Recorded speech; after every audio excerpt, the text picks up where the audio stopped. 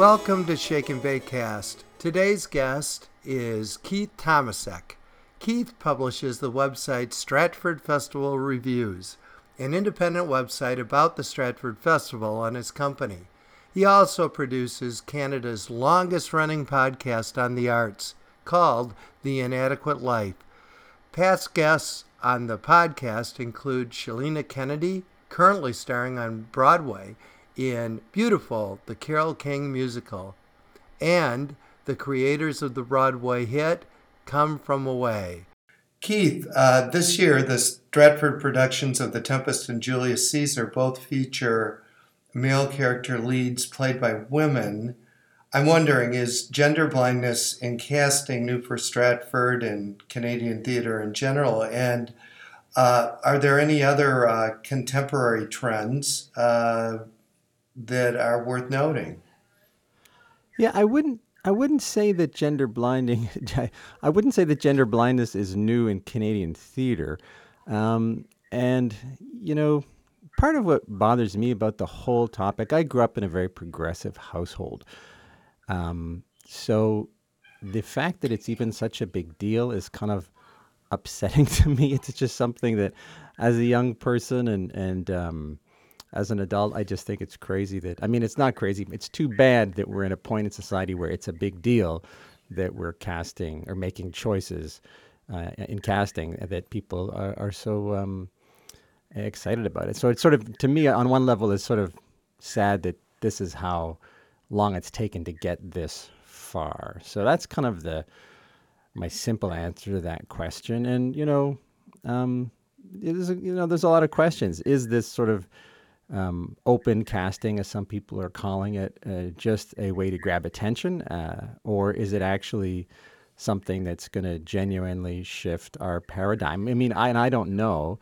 You're a teacher. What do the young people think about this? You know what I mean? Yeah, that's a great question. They generally applaud it. Of course, in this case, I teach at an all-girls school, and consequently, with so many male characters populating the Shakespeare plays, this certainly opens up opportunities.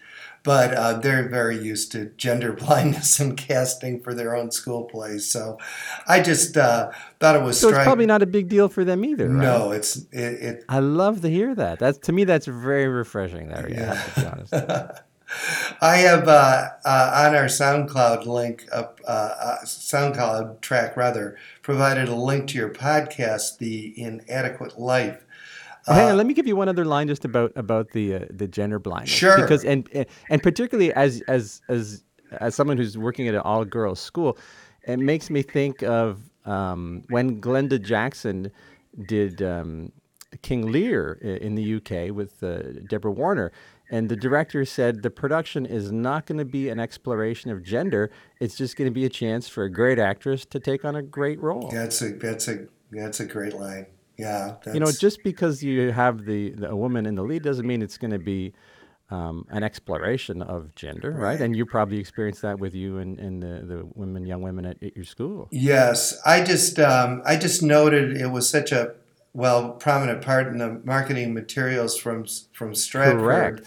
When I talked to the American Shakespeare Center, I talked to an actor, Lauren Ballard, I believe was her name, and she said that actually in her career at the American Shakespeare Center, and she'd been there some time, she'd actually played more male roles than female roles. So yeah. I guess I was just kind of like stepping off of the Martha Henry on the cover of the materials I received in the mail and that and you sort know of what? thing. She's Martha. God bless her. Has been doing the rounds here in the media, and it's all about this gender blind casting and so on. And so okay, forth. well then let's. But I love that your students would go, "What's all the fuss about?" Which is kind of my take on it. And the other thing that the people don't talk about at Stratford in terms of gender, and I brought it up in 2015.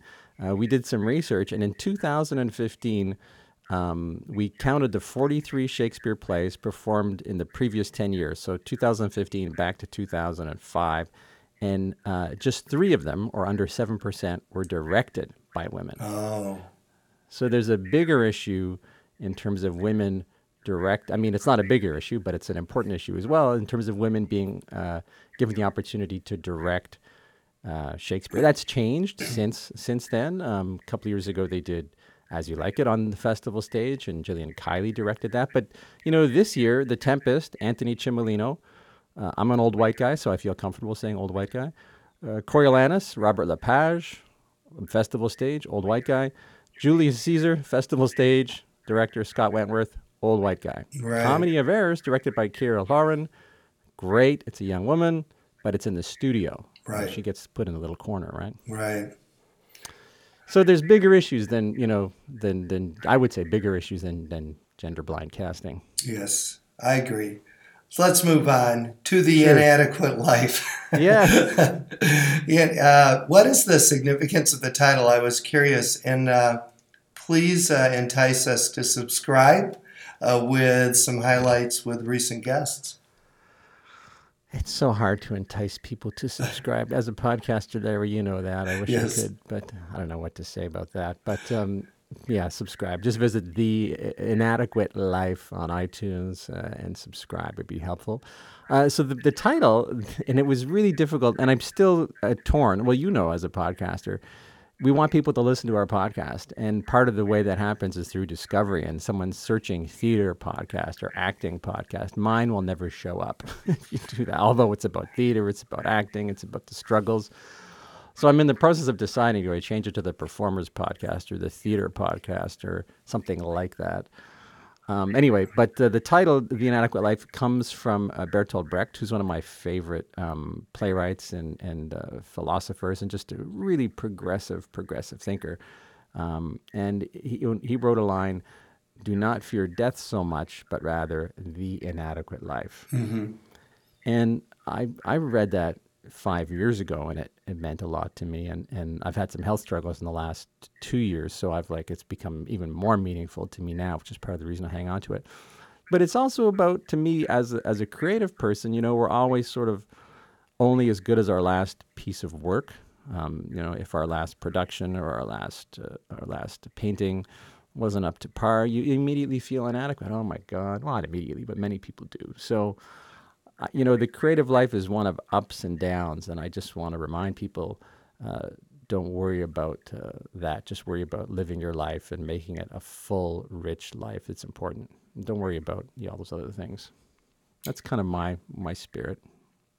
And who have you interviewed recently? Who have I not interviewed? That's hilarious. Well, just coming out. She's not up yet, but depending on when you release this, I just interviewed Steffi D, and she is one of the leads in the Toronto production of Come From Away. And I really wanted to interview her because she was a young musical theater person who got on the Canadian version of American Idol, so Canadian Idol. And I was actually a judge. I didn't judge her, but I was a pre-judge, so you wouldn't see me on TV, but we had 10,000 auditioners, and I would help cull those down. Anyway, so she was on that, and she'd never done pop music, and she has this great story about being forced to do the Rolling Stones and the Cardigans. Not forced to, she got to choose David Bowie. And then as soon as she did that show, everyone saw her as a pop star, so when she went and did her auditions for serious musical theater, they were like, well, I don't know about this. And she had to really bring them around. And she was in a national tour of Spring Awakening, and she's on the Toronto run of Come From Away.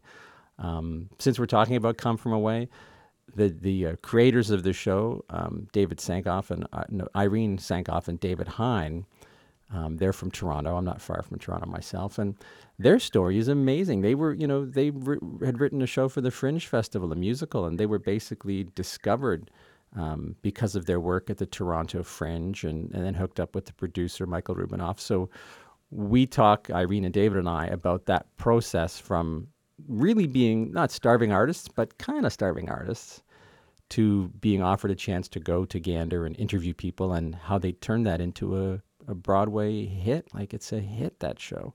Wow. That's quite a story. It's a great, and it's inspiring. I just saw The Drowsy Chaperone, and that also began at a Fringe festival. So I love those kind of stories of beginnings. How do we go from nothing to an international hit? And honestly, those creators made a lot of money.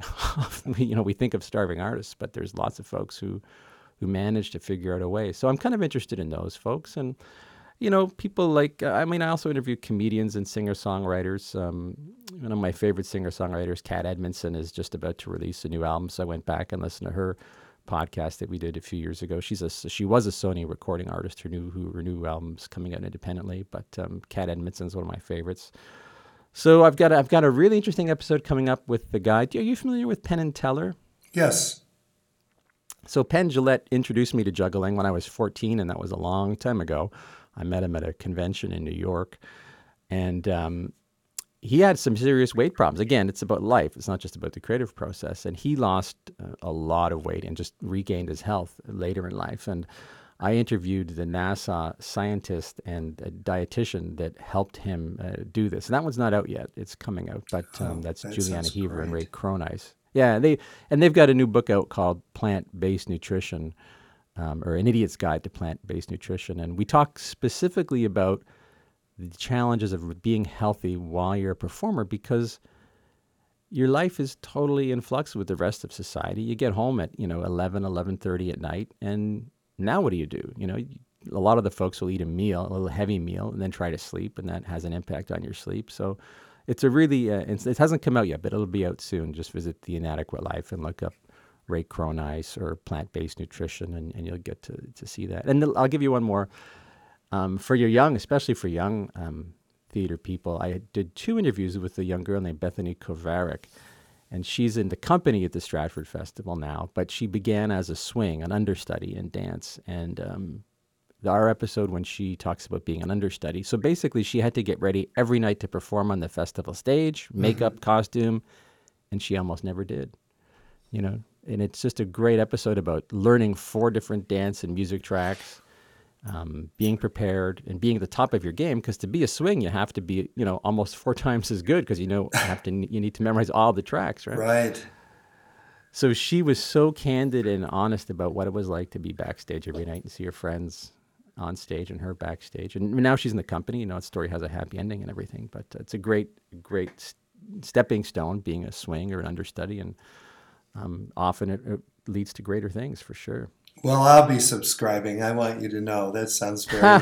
You've enticed me. Well, I just love hearing people's stories. There's Yes. the stories are fascinating to me. Yeah. Now, just before we conclude, back to Stratford, as we talk, previews start soon. Any scuttlebutt about this year's productions? I don't have any inside information, to be honest. So, do I have any inside information? I don't think I do. No, I don't really have any inside information. Honestly, I'm just really thinking hard. I don't have any inside information to offer. One of the shows, or the show actually the obvious show that everyone's talking about, and I can tell by the traffic to my site. So Stratford Festival Reviews is a site dedicated to the actors and the shows.